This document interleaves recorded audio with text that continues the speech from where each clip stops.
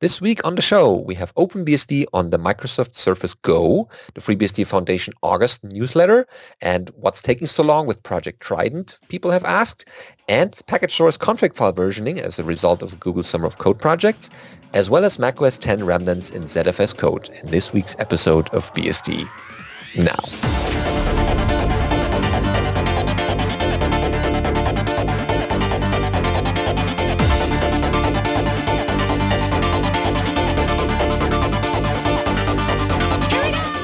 BSD Now, episode 262, OpenBSD Surfacing, recorded on September 5th, 2018. Hello, I'm your host, Benedikt Reuschling. And I'm Alan Jude. And we have a wonderful new month for you, as well as a couple of new BSD Now shows for you, of course. And conference season is upon us, so we'll do a couple of pre-recordings, but this one is still live and starts with the following headlines. OpenBSD on the Microsoft Surface Go, in case you're wondering where the title came from. Yep. So this is a post from an OpenBSD user who got it running on their Microsoft Surface Go. They say, for some reason, I like small laptops and the constraints they place on me, as long as they're still usable. I used my old Dell Mini 9 for a long time back in the netbook days, and was recently using an 11-inch MacBook Air as my primary development machine for the last few years. Recently, Microsoft announced a smaller, cheaper version of its Surface tablet called the Surface Go, which piqued my interest. So, looking at the hardware, the Surface Go is available in two hardware configurations, one with 4 gigs of RAM and a 64 gig eMMC, and another with 8 gigs of RAM and 128 gig NVMe, which will be a lot faster. So they went for the latter, because if you're doing development, you probably want a bit more RAM. And if you're using the file system, you probably want NVMe rather than eMMC. Both of these ship with an Intel Pentium Gold 4415Y processor, which is not very fast, but it's certainly usable. You know, you want something with low power to make the battery last. The tablet measures 9.65 inches across, is 6.9 inches tall, and 0.3 inches thick, giving it a 10-inch diagonal 3:2 aspect ratio touchscreen covered in Gorilla Glass with a resolution of 1800 by 1200, which is a slightly weird resolution, but better than something lower. The bezel is quite large, so that's the bit around the edge of the screen that isn't screen, especially with such a small screen, but it makes sense on a device that is meant to be held onto, because you want places to hold onto the device where you're not pressing buttons all the time. Yeah. So then the keyboard and touchpad are located on a separate removable slab called the Surface Go Signature Type cover, which is sold separately. I opted for the cobalt blue cover, which has a soft cloth-like material. The cover attaches magnetically along the bottom edge of the device and presents a USB-attached keyboard and touchpad device. When the cover is folded up against the screen, it sends the ACPI sleep signal and is held to the screen magnetically. During normal use, the cover can be positioned flat on a surface or slightly raised up about 3/4 of an inch near the screen for better ergonomics. When using the device as a tablet, the cover can be rotated behind the screen and, folded over, which causes it to automatically stop sending keyboard and touchpad events until you rotate it back. So when you fold the keyboard around the back of the device, pressing the buttons doesn't do anything, because that would be annoying. Yeah. The keyboard has a decent amount of key travel and a good layout, with the home and page up, page down being accessible using the function keys plus the arrow keys, but also has dedicated home and page up, page down keys on the F9 through F12 keys, which I find quite useful since keyboard layout is somewhat small. By default, the F1 through F12 keys do not send the F keys. They're used as your regular media keys. But if you hold function, you can use them, and there is a function lock ability so that you can make it always be the function keys if you really want. But that annoyingly keeps a bright function LED illuminated to let you know that the function lock is on. The keys are backlit with 3 levels of adjustment handled by the keyboard using the F7 key. The touchpad on the type cover is a Windows Precision touchpad connected as a USB human interface device. It has a decent click feel, but when the cover is angled up against instead of flat on a surface, it sounds a bit hollow and cheap. They also have a Surface Go pen. So the touchscreen is powered by the Elantec chip connected using human interface device over I2C or I2C, which means it also supports the pen input. A Surface Pen digitizer is available separately from Microsoft and comes in the same colors as the covers. The pen works without any pairing necessary, though the top button on it works over Bluetooth, so it requires pairing to be able to use. Either way, the pen requires a quadruple A battery inside of it to be able to operate. The Surface Pen can attach magnetically to the left side of the screen so that you lose it. There's also a kickstand, can swing out behind the display and to use the tablet in a more laptop form factor, which can adjust to any angle up to 170 degrees. The kickstand stays firmly in place whenever it's in position, which also means it requires a bit of force to pull it out when it's initially setting it up on the desk. But along the top of the display, there are the power buttons and physical volume rocker buttons. Along the right side, you have your 3.5 millimeter headphone jack, a USB-C port, power input, and micro SD card slot, and the kickstand. Charging can be done via USB-C PD or with the dedicated charge port, which accommodates a magnetically attached thin barrel similar to the older MagSafe connectors on a Mac. And the charging cable has a white LED that glows when connected, which is, again, kind of annoying, being near the midline of the screen rather than down by the keyboard. Although, unlike Apple's MagSafe, the indicator light does not indicate whether the battery is charged or not. The barrel charger plug can be placed up or down, but in either direction, I find it puts an awkward strain on the power cable coming out of it because of the vertical position. Anyway, wireless is provided by an Atheros QCA 6174, which provides 802.11ac and Bluetooth. And most of the sensors work, such as the gyroscope and the ambient light sensor. The firmware menu can be enabled by holding down the volume up button and pressing the power button, and then releasing the volume up when the menu appears. Secure boot as well as various hardware components can be disabled in the menu so that you can install OpenBSD. Hey, very nice. And, yeah, that's a good thing to have. Yep. They also walk through the steps of installing OpenBSD, and then there's also some follow-up posts where they talk about various issues they run into and how they worked around them. Oh yeah, excellent. That's something people can dig into it in case they want to try something like that. So they have a support summary here at the end saying the AC power works. The ambient light sensor seems to require a new driver and isn't working very well. Audio works, battery status works. The Bluetooth doesn't attach to a driver in FreeBSD right now, in OpenBSD, and can be disabled in the BIOS to save battery. The camera does not appear to work. Hibernation does work. The micro SD card slot is Realtek and works. The SSD is a Toshiba NVMe and is working. The Surface Pen works. Suspend Resume works. Touchscreen is good. The USB keyboard via the cover and the touchpad both work. USB-C works for data and charging. It uses the Intel DRM Kaby Lake driver, so video is good. The volume buttons work, and currently the wireless is not working on OpenBSD, but they note that FreeBSD has a work-in-progress port of the Atheros 10K from Linux, which is ISC licensed, and that means that the wireless might work soon. Oh, excellent. Yeah. For especially such a device, wireless would be good to have. And all right. To answer the chat room, no, they don't mention what they get for battery life yet. Although Oh, yeah. it looks like they've only had it for about a week, so it can be very hard to tell. Yeah.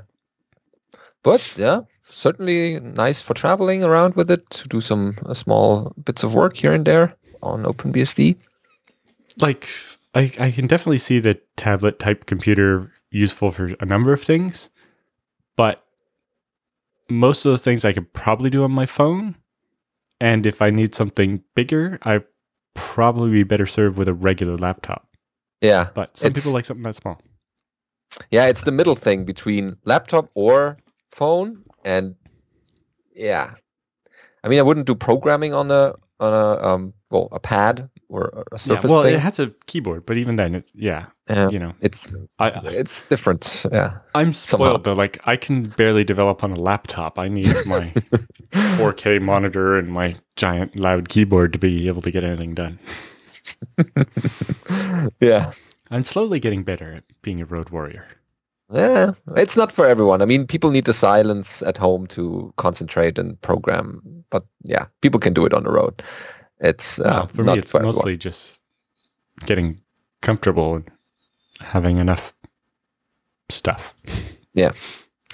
Okay, speaking of enough stuff, we have headlines as well from the FreeBSD Foundation update. That's the August issue. And it starts off, so we have introduced this design. We started that off, I think, the last month. So this is the second time. And here's the message from the executive director, Deb Goodkin. Dear FreeBSD community member, it's been a busy summer for the foundation. From traveling around the globe, spreading the word about FreeBSD, to bringing in new team members to improve the project's continuous integration work. We're very excited about what we've accomplished. Take a minute to check out the latest updates within our foundation-sponsored projects. Read more about our advocacy efforts in Bangladesh and community building in Cambridge. And don't miss the upcoming travel grant deadlines. Well, those are about to end soon, September 7. In time you watch this episode, it's probably out, but they are still there by the time you watch this live recording. So, make sure you get on top of those. Yeah. And we have a couple of developer summits also coming up. That's here, our upcoming events section here on the right. And be sure to find out how your support by donating will ensure the progress continues into the next year, because that makes it sustainable. Okay, so that's the introductory part. The August 2018 development project update by Ed Mast is basically reminiscing or summarizing the embedded device USB target work that's been done. So that's been finished now. So this month, he writes, he's looking back at some work the foundation sponsored last year and how it ties into this year's work to improve the out-of-the-box experience on embedded targets.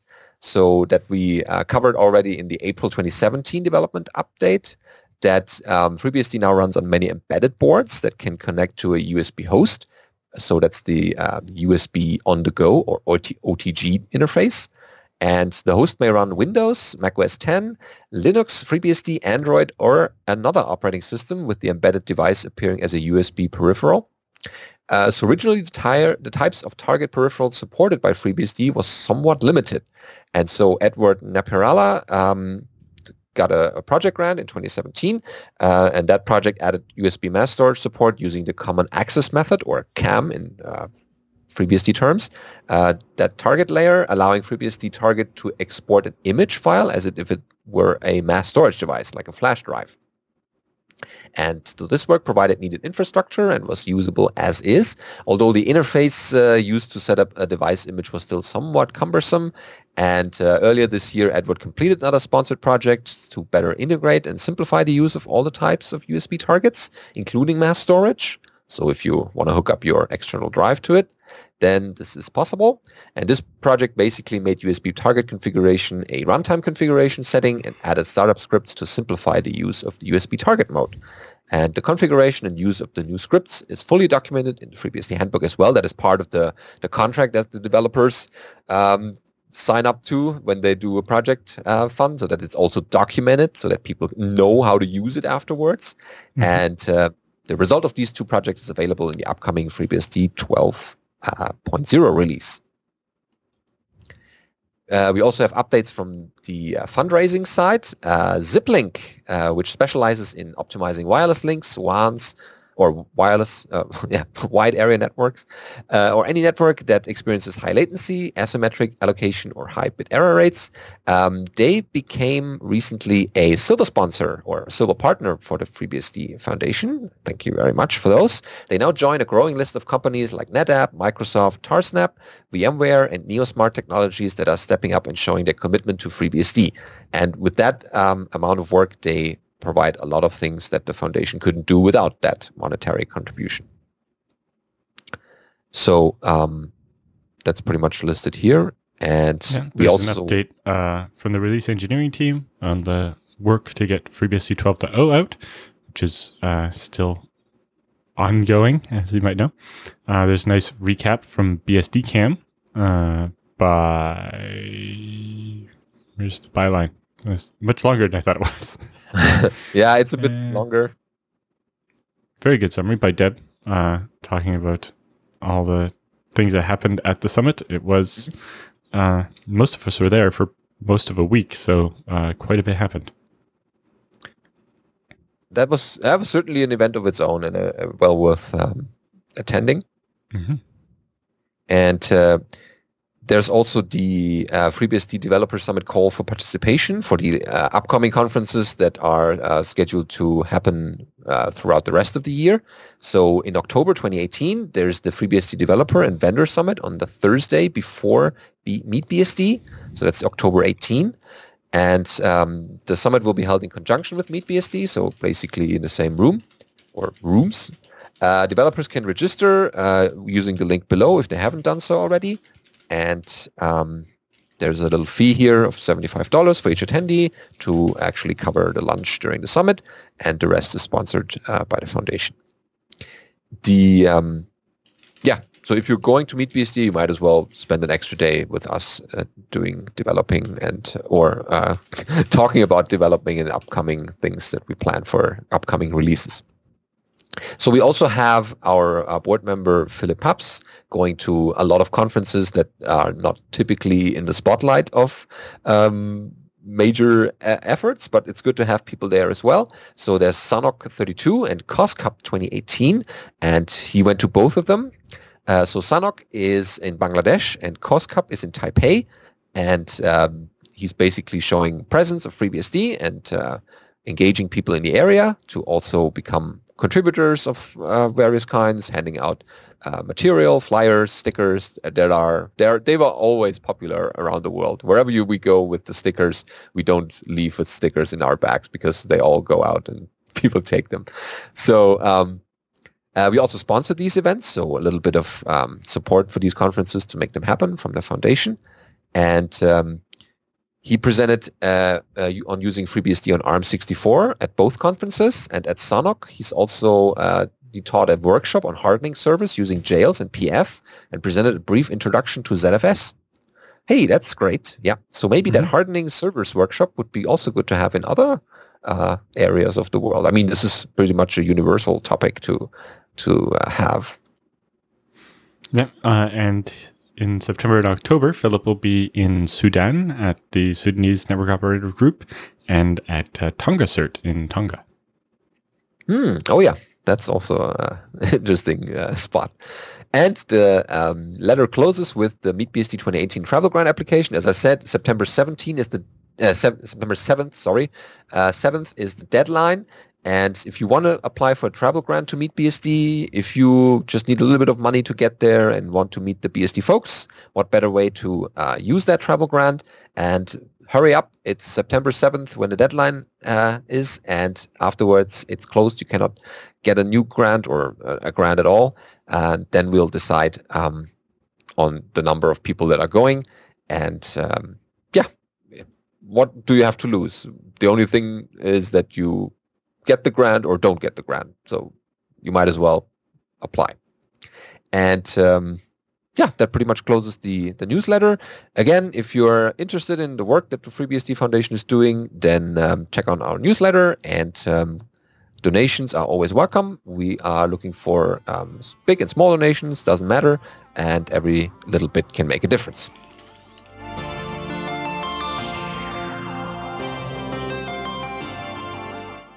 So, news roundup this week starts with Project Trident. Remember last episode? That was already a little bit of a glimpse into the Trident future.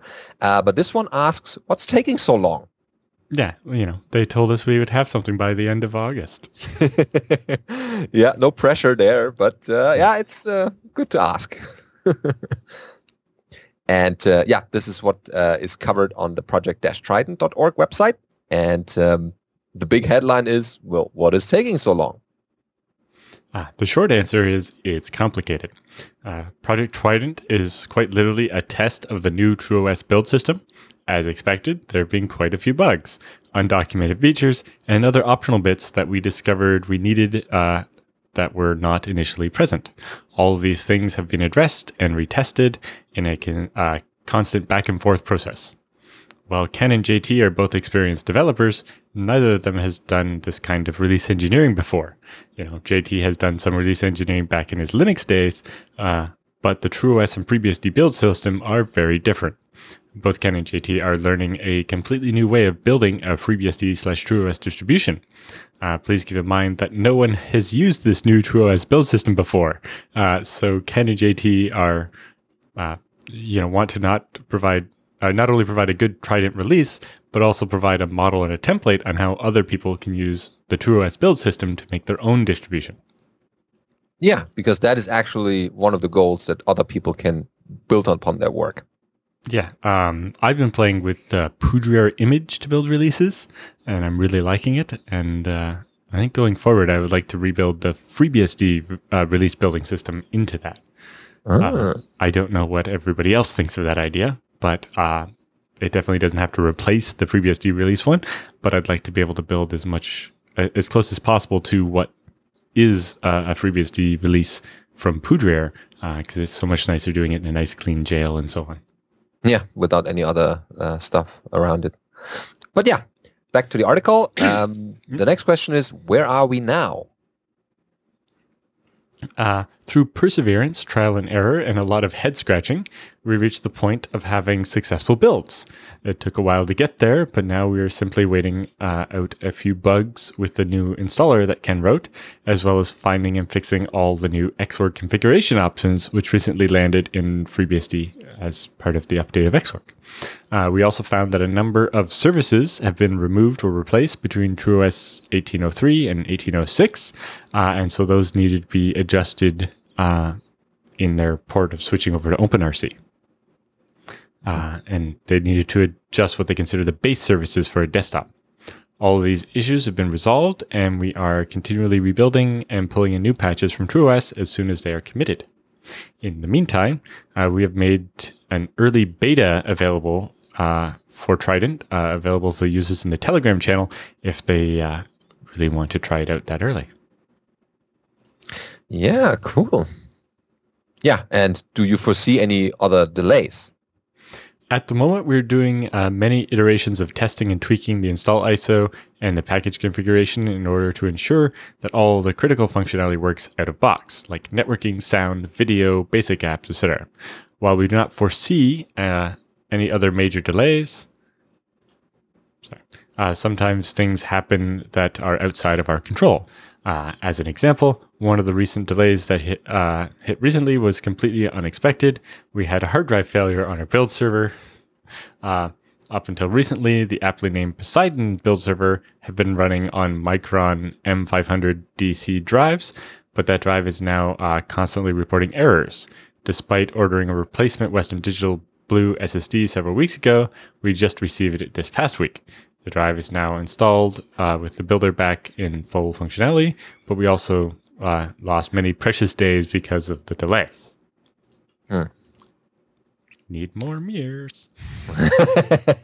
Yep. The build server for Project Trident is very similar to the one that JT donated to the TrueOS project.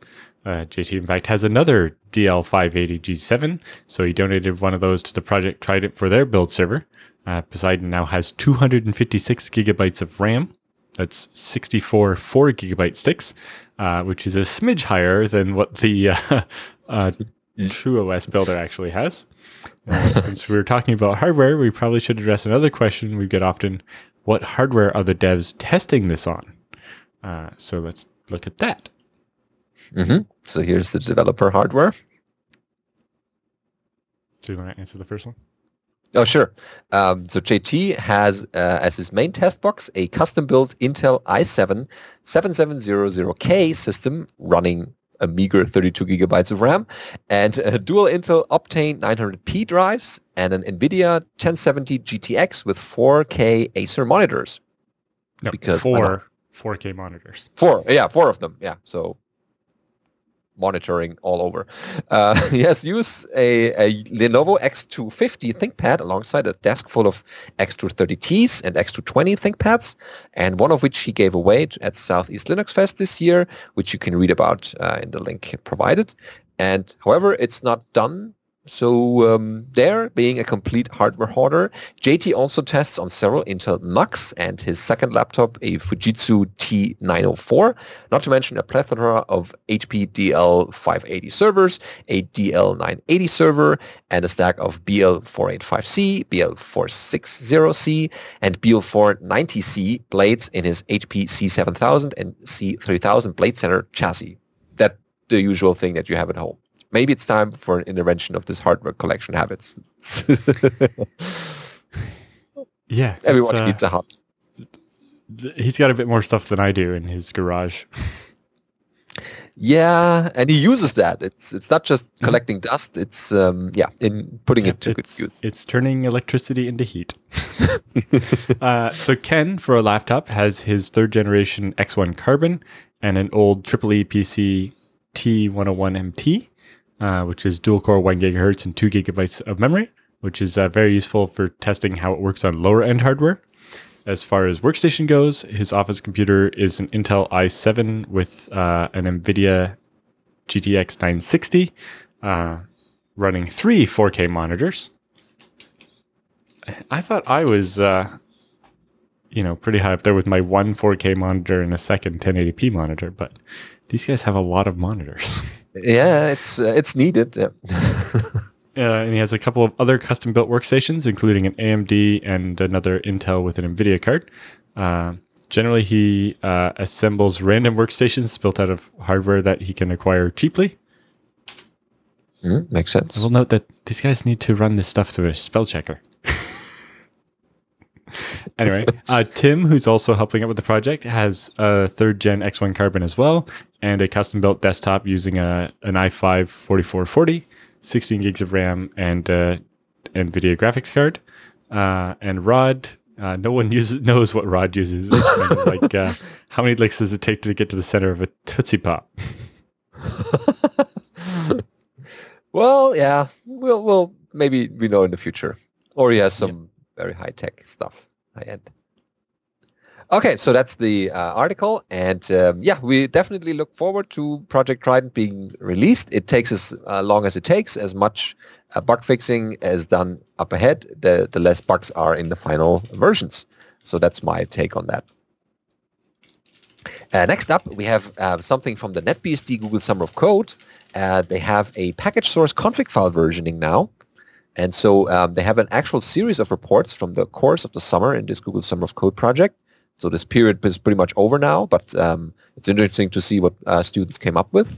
And the goal of this project is to integrate a VCS, like a version control system, your CVS, Subversion, your Git, whatever it is, to make managing local changes to config files for packages easier. And that's right. So you have a mail server installed. I think they use Spam Assassin as an example. You have SpamD installed, and then you upgrade it, and now there's some new config parameters, but your config file doesn't have them. Well, if the package just installs the new default config file, it undoes all your settings, but the newer version might not run off your config file from the older version. And, you don't want to have to manually do it all. How do we merge the changes? Yeah. Good task to give us students to work over that over the summer. And that's more details in the NetBSD blog here by Leonardo Taccari. And starting with preparing these packages, or packages may install code, both machine executable and interpreted programs, documentation and manual pages, source headers, shared libraries, and other resources such as graphics elements, sounds, fonts, document templates. That's pretty much kind of stuff in the package source repo, translations, config files, a combination of them. And so all these config files are usually the means through which the behavior of software without a user interface is specified. And this covers parts of the operating systems, the network daemons, the programs in general that don't come in an interactive graphical or textual interface as the principal mean for setting options, which is a thing that is very convenient to have, but if there's no such thing, then it's getting more difficult. But system-wide configuration for operating system software tends to be kept under /etc, while configuration for software installed via package source, because it's third-party software, ends up under local base /etc, for example, /user/package/etc, because the BSDs are clean and put stuff where it should be separated from the operating system config files.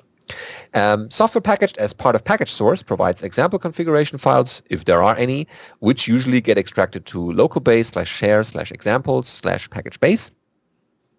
And don't worry, automatic merging is disabled by default. You can set the VCS auto merge variable to enable that. And in order to avoid breakage, install configuration is backed up first in the VCS, separating the user-modified files from files that have been already automatically merged in the past, and in order to allow the administrator to easily restore the last manually edited file in case of a breakage. So you can retry that with the old config. VCS functionality only applies to configuration files, not RCD scripts, and only if the environment variable $no VCS is unset. Right. So if you set no VCS, it will not do any of this. Yeah, that will ignore completely all the new things. The version control system to be used as a backend can be set through $VCS, and if it defaults to RCS, the version control system, which works only locally and doesn't support atomic transactions, it's a start, but yeah. Yeah, RCS is kind of the underlaying bits that came before CVS. So it's really old. Mm. And other backends such as CVS are supported and will come. These being used as the explicit request of the administrator need to be already installed and placed in the directory part of your path variable. Right. So I think RCS is included in the base system in NetBSD, and that's why it's the default. But if you install CVS or Git or whatever, you can use that. And at that point back in July, only RCS and I think CVS were supported. But as the project went on, it added the other ones, and you'll see that in the additional entries. Yeah. So that's the next entry here, because there's an update on that project. So package source is now able to deploy configuration from packages being installed from a remote site-specific VCS repository. User-modified files are always tracked even if the auto-merge functionality is not enabled, and the new tool, package conf track, exists to manually store user changes made outside of package upgrade time. So you can check in changes you made to the config file at any time, so that the next time you do an upgrade, it will merge them for you. No, that's convenient. And yeah, version control software is executed as the same user running package_add or make install, unless the user is root. In this case, a separate unprivileged user, package VCS conf, gets created with its own home directory and a working logging shell, but no password. And with the home directory being set not being strictly necessary for this one, it exists to facilitate the migrations between repositories and VCS changes. It also serves to store keys used to access remote repositories. Yeah, so separate user, separation of privileges, that's always good to have. And now using Git instead of RCS is simply done by setting VCS equals Git in package_install.conf. And then you have different version By system. the second report in their project here, they had Git working in addition to CVS and RCS. Ah, that's what people are looking for, I guess. Yeah, and in the next report, they say that configuration file versioning in package source part 3, that now remote repositories also work with SVN and Mercurial. Yep, and they show how to do that. If you're interested, you can go read about that. Mm-hmm. Then they have a part 4 that says configuration, deployment, package tools, and the future. Support for configuration tracking is in scripts, package install scripts that get built into binary packages and are run by package_add upon the installation. The idea behind the proposal suggested that users of a new feature should be able to store revisions of their installed configuration files and of package provided default, both in local or remote repositories. So with this capability in place, it doesn't take much to make the script pull the configuration from a VCS repository at the install time. And that's what the setting VCS conf pull equals yes in package_install conf after having enabled VCS config_conf does. So you are free to use official third-party pre-built packages that have no customizations in them, enable these options, and point package source to a private conf repo. And if that contains custom configuration for the software you are installing, an attempt is made to use it and install it on your system. And if that fails, package install will fall back to using the defaults that come inside the package. RC scripts are always deployed from the binary package, and if they exist, and package_rcd_scripts equals yes is set in package install conf, or the environment variable. Right. So this means that you can now, if you have many servers using package source, you can say, hey, go over here in Git or Subversion or Mercurial and get the configuration file that I've already customized for that version. Yeah, this is for our environment at the company. This is for my own private environment, so that's a different repo, and that makes it much more likely that people run these their own configurations because they need some maybe LDAP support for a company or something. So that's typically done in a custom package. And this will be part of packages, not a separate solution like configuration management tools.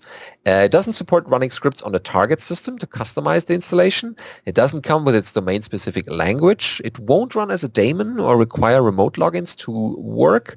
It's quite limited in scope, but you can define a role for your system in package_install or in the environment, and package source will look for configuration that you or your organization crafted for such a role, like public standalone web server versus reverse proxy or a node in the database cluster. There are a lot of possibilities. Yeah, that's cool.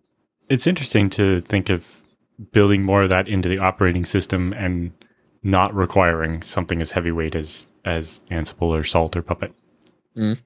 Yeah, because these are basic tasks, like every operating system needs a certain set of base packages installed, and why not customize them and pre-build them in your own environment so you just have to pull them down from a network server in your local LAN. Yep. So now we have an interesting tidbit of history from our friend Chris Seibenman. A little bit of the one-time macOS version of ZFS still lingers in the source code. Yeah, way back when they tried to port that to macOS and had actually good progress on that. They successfully ported it to Apple and then didn't end up using it. It's really one of the biggest shames in the history of computing. But anyway, well, once upon a time, Apple came very close to releasing ZFS as part of macOS 10. Apple did this work on its own copy of the ZFS source tree, as far as anyone knows. But people at Sun knew about it, and it turns out, even today, there's still a little bit of lingering signs of hope for the perhaps prepared for ZFS port in the ZFS source tree. Well, sort of. It's not quite in code. But lurking in the function that reads ZFS directories and turns a ZFS directory entry, a ZAP, into a file system independent format that the kernel wants, for VFS, it says, object number equals ZFS dirent object, which is a macro, and you give it the zap.first integer. And basically it gets the object number of the file that is being looked up. And it says Mac OS 10 can extract the object type here, such as, type equals dirent type. So specifically, this is in ZFS_readdir and ZFS vnops.c. So ZFS maintains file type information in directories. This information can't be used on Solaris and thus Illumos, where the overall kernel doesn't have this in its file system independent directory entry format. but it can be used on OS 10, like Darwin, because macOS is among the Unixes that supports a D_type. So you can actually, as part of the file system, indicate what type of a file the file is. The comment itself dates all the way back to a commit in 2007, which includes the change, reserve bits in directory entry for file type. So they added support in ZFS to deal with that extra type field. And that created this whole setup. It says, Chris says, I don't know if this file type support was added specifically to help Apple in their OS 10 port, but it's certainly possible. And in 2007, it seems likely that this port was at least in the minds of the ZFS developers. It's interesting, but understandable that FreeBSD didn't seem to have influenced them in the same way, at least as far as comments in the source code go. This file type support is equally useful on FreeBSD, and the FreeBSD ZFS port dates back to about 2007 as well. Regardless of the exact reason that ZFS picked up maintaining the file type information in the directory entries, it's quite useful for people using both FreeBSD and Linux that it's there. File type information is useful for any number of things, and the ZFS file systems can and do provide this information to those other Unices, which helps make ZFS feel like a truly first-class file system, one that supports all of the expected general file system features. Oh, yeah. That's very cool. There's a little bit of code in there still, a little comment. Yeah. Well, we'll see. Maybe in the future they figure out, Apple file systems isn't that great, so they should go back to something that actually is tried and true and is used around the world in production servers.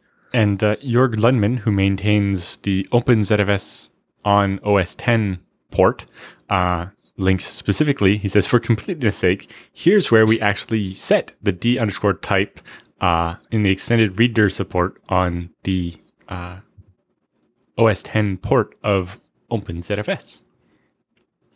So you can actually see where they're making use of that. Yeah. Well, and there's still a port for OpenBSD for OpenZFS on Mac OS 10. So if people are experimental, they can try it out. It should work apparently. Yeah, it works very well. The my Mac has it. It's maintained and kept very up to date. Lots of people use it.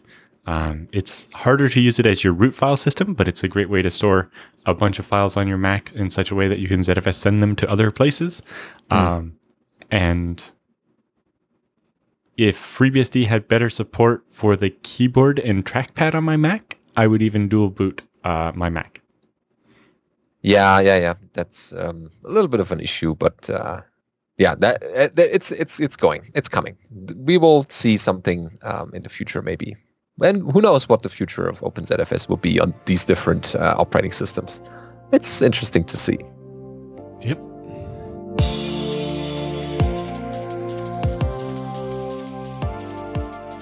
So, time for the Beastie Bits this week. And speaking of migrations between operating system, this one we have here is a Mac-like FreeBSD laptop, very similar to a really Mac.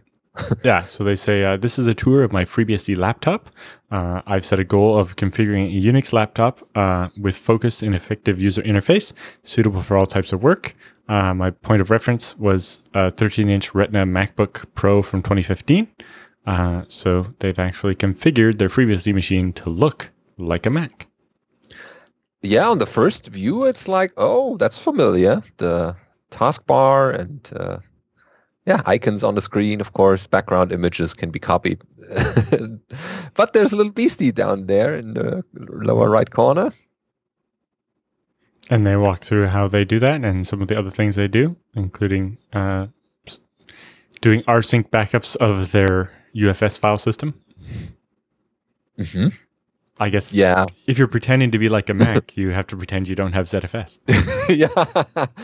Yeah, but once you've done ZFS send a couple of times, then you don't want to miss that wire speed power of transfers. But visually it's cool. What's missing for them, and so on. Yeah, very nice.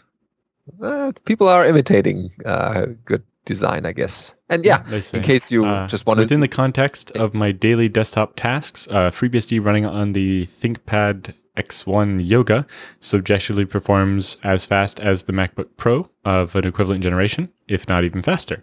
There are no freezes, reboots, or other disturbances. The sleep and resume functions work seamlessly. The battery life is about 5 hours, depending on the task, which is not as good as MacBook Pro. However, if you've ever seen the inside of a MacBook Pro, you tell it's all battery. And so potentially there's improvements to the battery life by using more power management tools and so on. Okay. But sounds like they're quite happy with FreeBSD. Yeah, best of both worlds. Next thing is SyncThing on FreeBSD. That's the proper pronunciation. Yep. It's, of course, from Vermaden or Vermaden. I need to figure out the proper pronunciation at one point. It's Polish, so I don't know. Blogging each week something for us. Or at least not just exclusively for us, but for people out there. And this one talks about SyncThing on FreeBSD. Yes, I know SyncThing works quite well because they use it in the FreeBSD cluster. I think is how we get the package mirrors synced out, is using SyncThing. Okay. So that's a little bit of a prep work to configure the hosts. And then... but in general, SyncThing is, I guess, the best way to describe it would be a Dropbox-like thing between your own machines. It lets you sync files from between a bunch of your machines and so on. It seems really nice. So no rsync. You just drop it in one directory and all the other machines get it? Yeah, except for it does it two-way better than rsync can. Yeah, of course. Right, so cool. There's access to files on many of the machines. Yeah, with a web interface. And cool article as always, with a lot of info and screenshots. Yeah, if it's something that interests you, definitely check it out. It covers how to set it up and all the tweaking. Mm-hmm. And we have a new ZFS boot environments tool, also by Vermaden, documented here. If you remember, he originally started the BEADM tool on the FreeBSD forums. At least that's where he promoted it.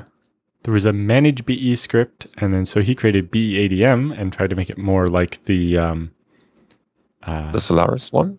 The Solaris one, which I guess was and then there was a fork for making a version that supported the separate boot pool, and a fork with support for Linux, and then those were all pushed back into his thing, and you get it all set up, and he has his original thread. There's also a Python tool called Zedenv, Zedenv, which does a bunch of that. Mm-hmm. But this new tool is something separate from all these, but it's building upon the functionality that they provided. So he says that at the Polish BSD user group meeting number 3, Paweł Dołek, who did the original port of ZFS to FreeBSD, suggested that he should try to get the BEADM tool into the FreeBSD-based system. And when he created the PR about that is when he first learned about BECTL, the summer code project I helped run last year, to basically make a C version of BEADM. And he says that he will, of course, maintain and update the BEADM tool still, and it'll be available via FreeBSD ports, because having such a tool written in POSIX shell allows fast debugging and easy changes. But the BECTL tool is basically just a C reimplementation of BEADM. They're designed to have the same command interface and so on, and be easy to swap back and forth between them. And it's already built in, starting with FreeBSD 12 Alpha 2. Oh, yeah. That's around the corner. Yeah, it's coming, and people can use it. Yeah, he found a bug where using the BECTL rename feature didn't deal with the fact if the boot environment we were trying to rename was mounted, but we've since fixed that. It was just basically adding the flag similar to -u when you do a rename. And so that's fixed now. Excellent. So this will be part of 12, and no one will notice that there was a difference there. So I guess this is now becoming the de facto tool for boot environment creation and management. That's hopefully the case. Yep. Very nice. And the next item we have is that my system's time was so wrong that even NTPD didn't work. Oh dear. What could be wrong with that clock? I think the default NTPD will not shift your time zone if it's more than 1,000 seconds out of date, which can definitely happen in VMs if you pause the VM and things like that. Yeah. But you there's an extra flag you can pass to NTPD to deal with that, or you can use something like NTPDate first and force sync the time. Sure. And that's the description here in the article, how you would do that, and in case you encounter this problem. And of course, there are other NTP daemons to sync your clock, but for NTPD, there's a couple of things that. So I think in particular, they're using OpenBSD, so that's OpenNTPD. So it has a feature called a constraint check, where it will connect to a well-known public server like google.com or something like that and look at the date stamp in the HTTPS response. And using that, it can make sure that the NTP server isn't lying to you. So it doesn't use the date stamp from Google because that won't be accurate within a couple of seconds, really.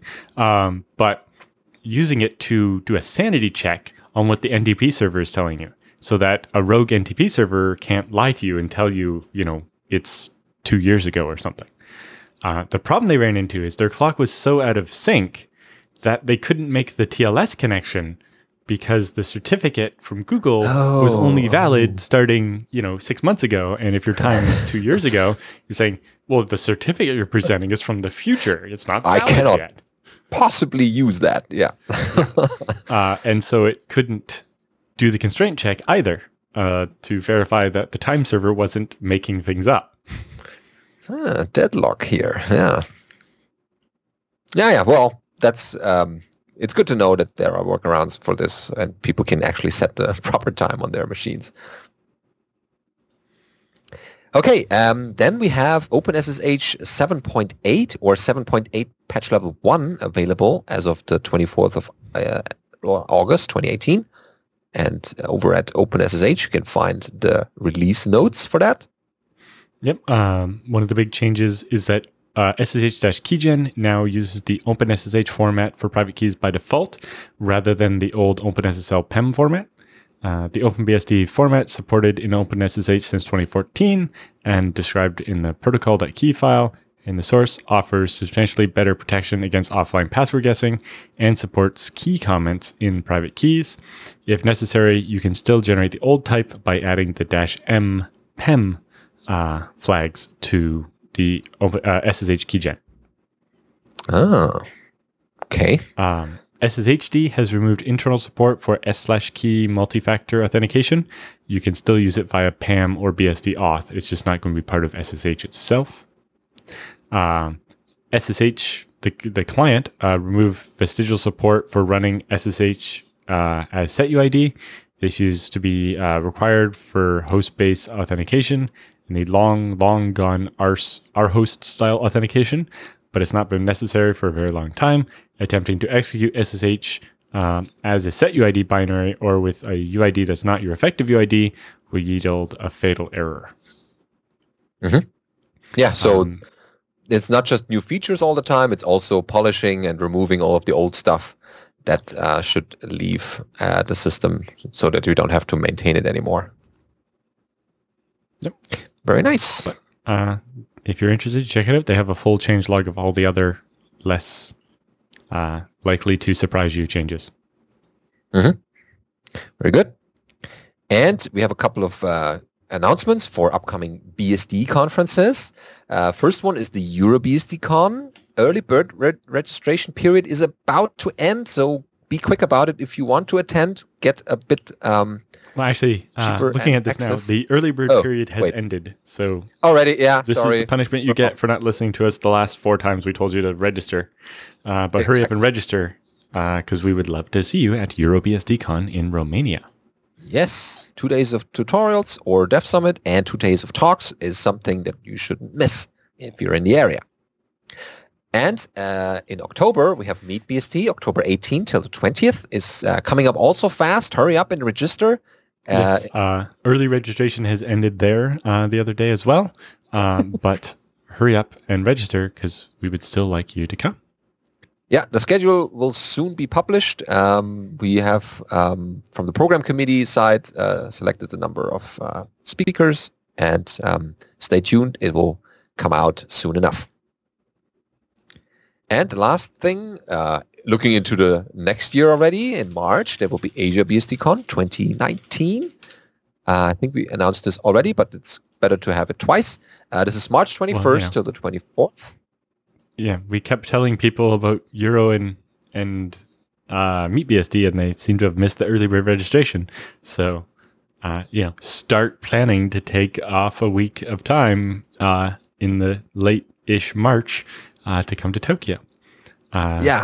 Pro tip, if you're going to stay a bit extra, come early rather than late, because that's when most other people will be there. Yeah, exactly. Do a little bit of touristing, explore the city or the surrounding places. It's easy to reach with the high-speed trains.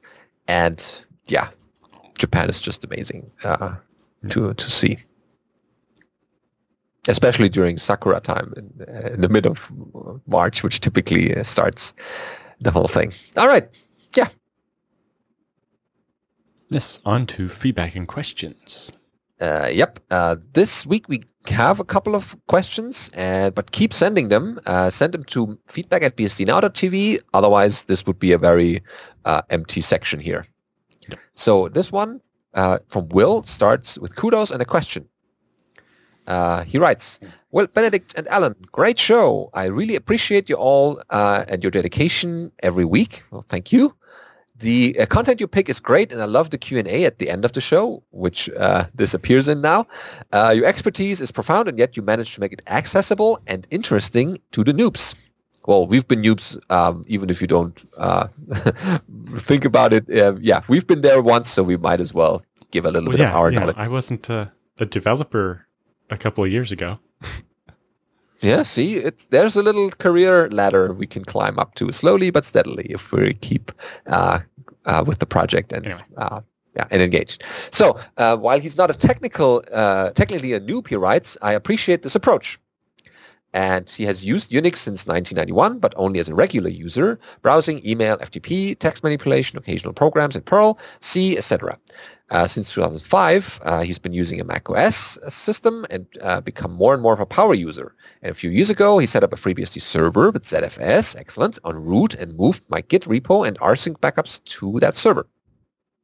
There was a learning curve, of course, but it was short and the system has run flawlessly since I set it up. Excellent. A month ago, I bought a used Lenovo ThinkPad T430 and recently installed FreeBSD 11.2 on it as the main operating system with a backup Linux 18.3 instance in case I need something and can't figure it out in FreeBSD. My plan is to learn everything I can about FreeBSD, how it boots, loads, does what it does, halts, etc. I'm reading Kirk McCusick's latest book and studying the internals, and so far it's been a blast. The FreeBSD community is very inviting and helpful. Thank you both for your part in making for a friendly but informed community. Yeah, we're not the only ones contributing to that, but there are other people. But yeah, it's in generally a nice community, a friendly one. In the process of doing my explorations, there have been not a few mishaps. I've blown away my bootloader. Well, we've all been there. Or lost it somewhere. I'm not sure what happened exactly, but it's unpleasant. I've misconfigured my bootloader and not been able to use the correct incantation to get it to boot. I've mistyped kernel and backing up the kernel and had to go hunting for it while reading up on boot zero config, loader, etc. So my question for the Zen masters of the BSD, is this. Is there a simple save the loader and its config files here for easy restore type strategy that hardcore developers know about? If so, please share it. Okay, a couple things. So A, if you're using ZFS boot environments, then you get, you have snapshots of the whole thing no matter what. For the loader, there is a trick. Every time you make install world, it backs up your old loader as loader.old or ZFS loader.old. When the system's booting up, if you want to know more about the process when the system boots up, there's my paper from Asia BSDCon last year, 2016, I think, the 2016 one, or no, 2017, one of those. Anyway, that covers the process. But basically, the bootstrap that happens before the loader doesn't normally print very much to the screen, but if you trip into it. So if your loader isn't found or isn't working, you'll get dropped to this kind of funny looking prompt with it's like 1 or 2 lines, and it's got it says what it was trying to load that didn't find or whatever. And it just says boot : and nothing.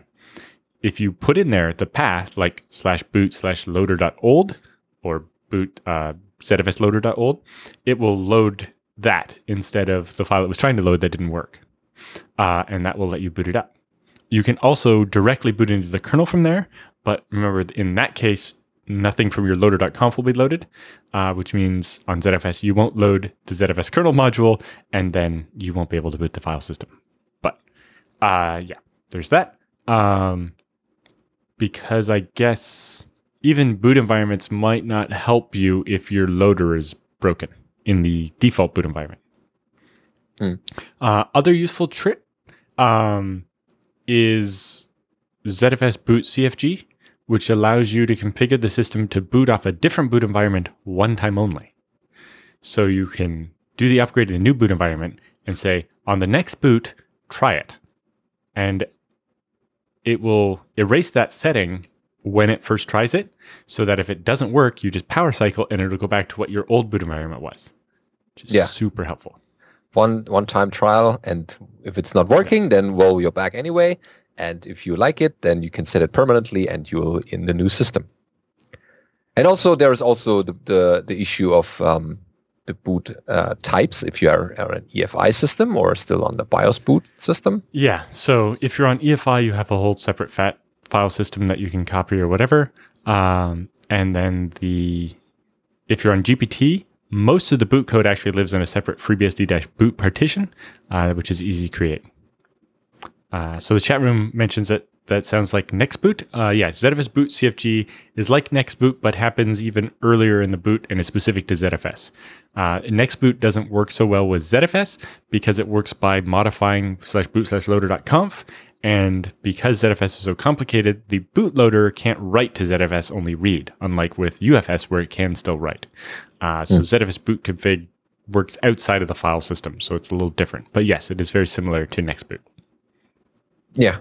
But overall, I like Will's approach. I mean, I've been doing the dual boot thing when I was learning the BSDs, and at one point I was like, I haven't booted that Linux partition in a while, so I made the switch to FreeBSD. But I still, before that, I could switch back between the two to experience and copy files around, and that's keep doing that. Experiment with the system, try putting it back together if you broke it, and that's the only way we learned it. And sometimes the hard way, sometimes it's frustrating, sometimes it takes a long time, but you will learn something every time and make it better the next time, and over time you will have become the same experienced BSD user as we are. Cool, thanks for that story and the encouragement. And next up is Peter with the fanless computer. Remember, we had an episode about this, or at least a title. He writes, "Hi guys, long-time listener of your show. Thanks for keeping me up to date on BSD happenings. We use BSD internally and absolutely love it. Great. I was watching a recent episode entitled Silence of the Fans and noticed you talking fanless PCs. So fanless PC are my deal here at silentpc.com. We've got a large selection of them with full-size desktop processors, and they all work with FreeBSD. If you ask in the comments, I will even preload and test the hardware compatibility before shipping the system.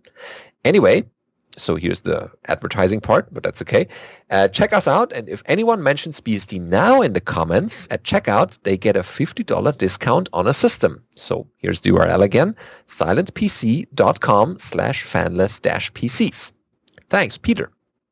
Hey, that's great. If that's not BSD support from vendors, that's a cool deal. I will bookmark that one just in case for later. And next up is Ron. ZFS disk clone or replace or something. This goes BSD now ZFS gurus. I think he means Alan. I have a small fanless box running hardened BSD 11.2. I have 2 disks, and the original install had the 2 disks mirrored. I installed Dragonfly BSD on one disk, ADA0, to test something out, knowing it could boot from the second disk, ADA1, which still had hardened BSD. Okay, experiment over, booted off ADA1 with no problem. However, and as expected, ADA0 is now in trouble. I tried zpool replace, but I got an error message saying that the disk needed to be manually repaired. Gpart shows ADA0 and Gpart showed ADA1, revealed different partitioning schemes, as expected. And he took ADA0 offline using the UUID, then detached it, and thought it would make ADA0 the same as ADA1. So he did a DD of ADA1 to def ADA0. That worked, and both disks are the same now. Then added the new disk, but it did a zpool and zroot of def ADA0 instead of zpool add zroot ADA0 P4. Now he can't detach or take offline the new edition. Oh dear. Yeah. I simply want to remove ADA0, then create a mirror, and any help would be appreciated. So you posted zpool status and zpool, his command that you used. Yeah, so you've actually got 2 problems there. A, you added the whole disk, not just the partition, so you don't have a spot for the boot code, which is likely to cause you some other issues. And yes, you've added a stripe. So in 11.2, there is no way to undo that. Or is there? So device removal code is very new. This is a feature that just got added to ZFS. I think it might actually be in 11.2. But it's definitely not in 11.1, and it will definitely be in 12.0. So you might have to wait for 12.0, although I think it is actually in 11.2. So you can actually do device evacuation, and we'll copy all the data off ADA0 over to ADA1. However, it's going to do it in such a way that there'll still be a virtual device there, and it'll look weird. Anyway, the correct command, what you wanted was not zpool add, but zpool attach, and that would have upgraded your ADA1 P4 back to a mirror. I'm guessing the only reason you got down from that was you actually did a zpool detach at some point for the device that was having a problem. Anyway, so if you have a new enough version, I think it's zpool remove zroot ADA0, and it will copy all the data that's currently on ADA0 over to ADA1 P4. And then once that's done, you can... Also, you don't want to DD the whole drive like that because you'll copy the ZFS labels and ZFS will think they're both the same disk. Yeah. If you just want to mirror the partition layout, Gpart backup ADA1 pipe, Gpart restore ADA0 after you've already destroyed the one on ADA0, and it will just clone the partition layout without copying any of the data. And then you will be able to do this better. Yeah. If you don't want to wait until the detached feature comes out, then you pretty much have to back up the whole pool and recreate it from scratch. Yeah. Now with the mirror keyboard. I think the feature is in 11.2 that you're running now, so it should be okay. Depending on how much need you have for that pool to be ready. But at this point, it's just a stripe, and if one disk dies, all things are gone. So your biggest problem here is that every file you're writing there is basically being split across the 2 drives. So if one of them dies, you lose half of every file, which is not going to make your pool usable at all. So you definitely do want to try to solve this. And the sooner you do it, the less data there is to relocate. Yeah. So yes, there is presentation on how the feature works at BSDCan this year. So the slides and video from that are on at the BSDCan website. Mm-hmm. And the man page of ZFS or zpool actually have the distinction between zpool add and zpool attach. One is for the mirror, the other one is for... right. Yeah, so attach adds an extra drive to an existing VDEV. So that'll turn, so zpool attach zroot ADA1 P4, ADA0 P4 would have added ADA0 to the mirror. But you did zpool add, which adds a new VDEV, so you added a second stripe. But now that you know it, you will never do this mistake again. I guess so. Okay, next up is, and last in this feedback and questions part, is Bostjan with a ZFS record size question. So, starting with this. Last time you briefly mentioned tuning and record size in ZFS. I would like to hear your recommendations about it. I have several datasets. In one dataset, there are only mostly about 95% large compressed video files, about 1 gigabyte each. What would be a good record size for this dataset? 1 megabyte? Bigger? Smaller? Probably 1 megabyte. Going bigger requires some custom tuning, and I don't have much experience with it, so I wouldn't recommend it just yet. But yes, 1 megabyte will save you about 7% space on the metadata. Instead of, because when you write 1 megabyte block, you don't have to actually instead write 8 128K blocks and all their metadata and the metadata that points to them and the metadata that points to them all the way up. So you can do a relatively significant savings by, saving terabytes of data on 1 megabyte records instead of 128K records. Yep. Okay. So that's video files. And in another data set, there are pictures and videos from my mobile devices, size ranging from 2 megabytes, which is the average JPEG video or photo, to 1 gigabyte or more, some 4K video files. What would be good record size for this data set? There's not much downside to using the 1 megabyte records for any files.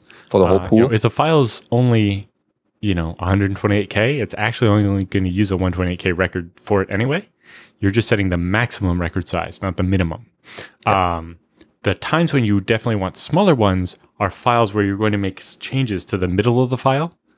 If you're going to be changing the middle of the file, you want, if you're going to make a 4K change to the middle of a file, if you have a 1 megabyte record size, it's going to have to read the whole 1 megabyte record, modify the 4K somewhere in it, and then write that whole 1 megabyte record. And if you then modify the next 4K too far apart, where it's a separate transaction group, then it's going to read that whole megabyte again, change it, and write it out. And it can make your snapshots grow a lot faster and so on.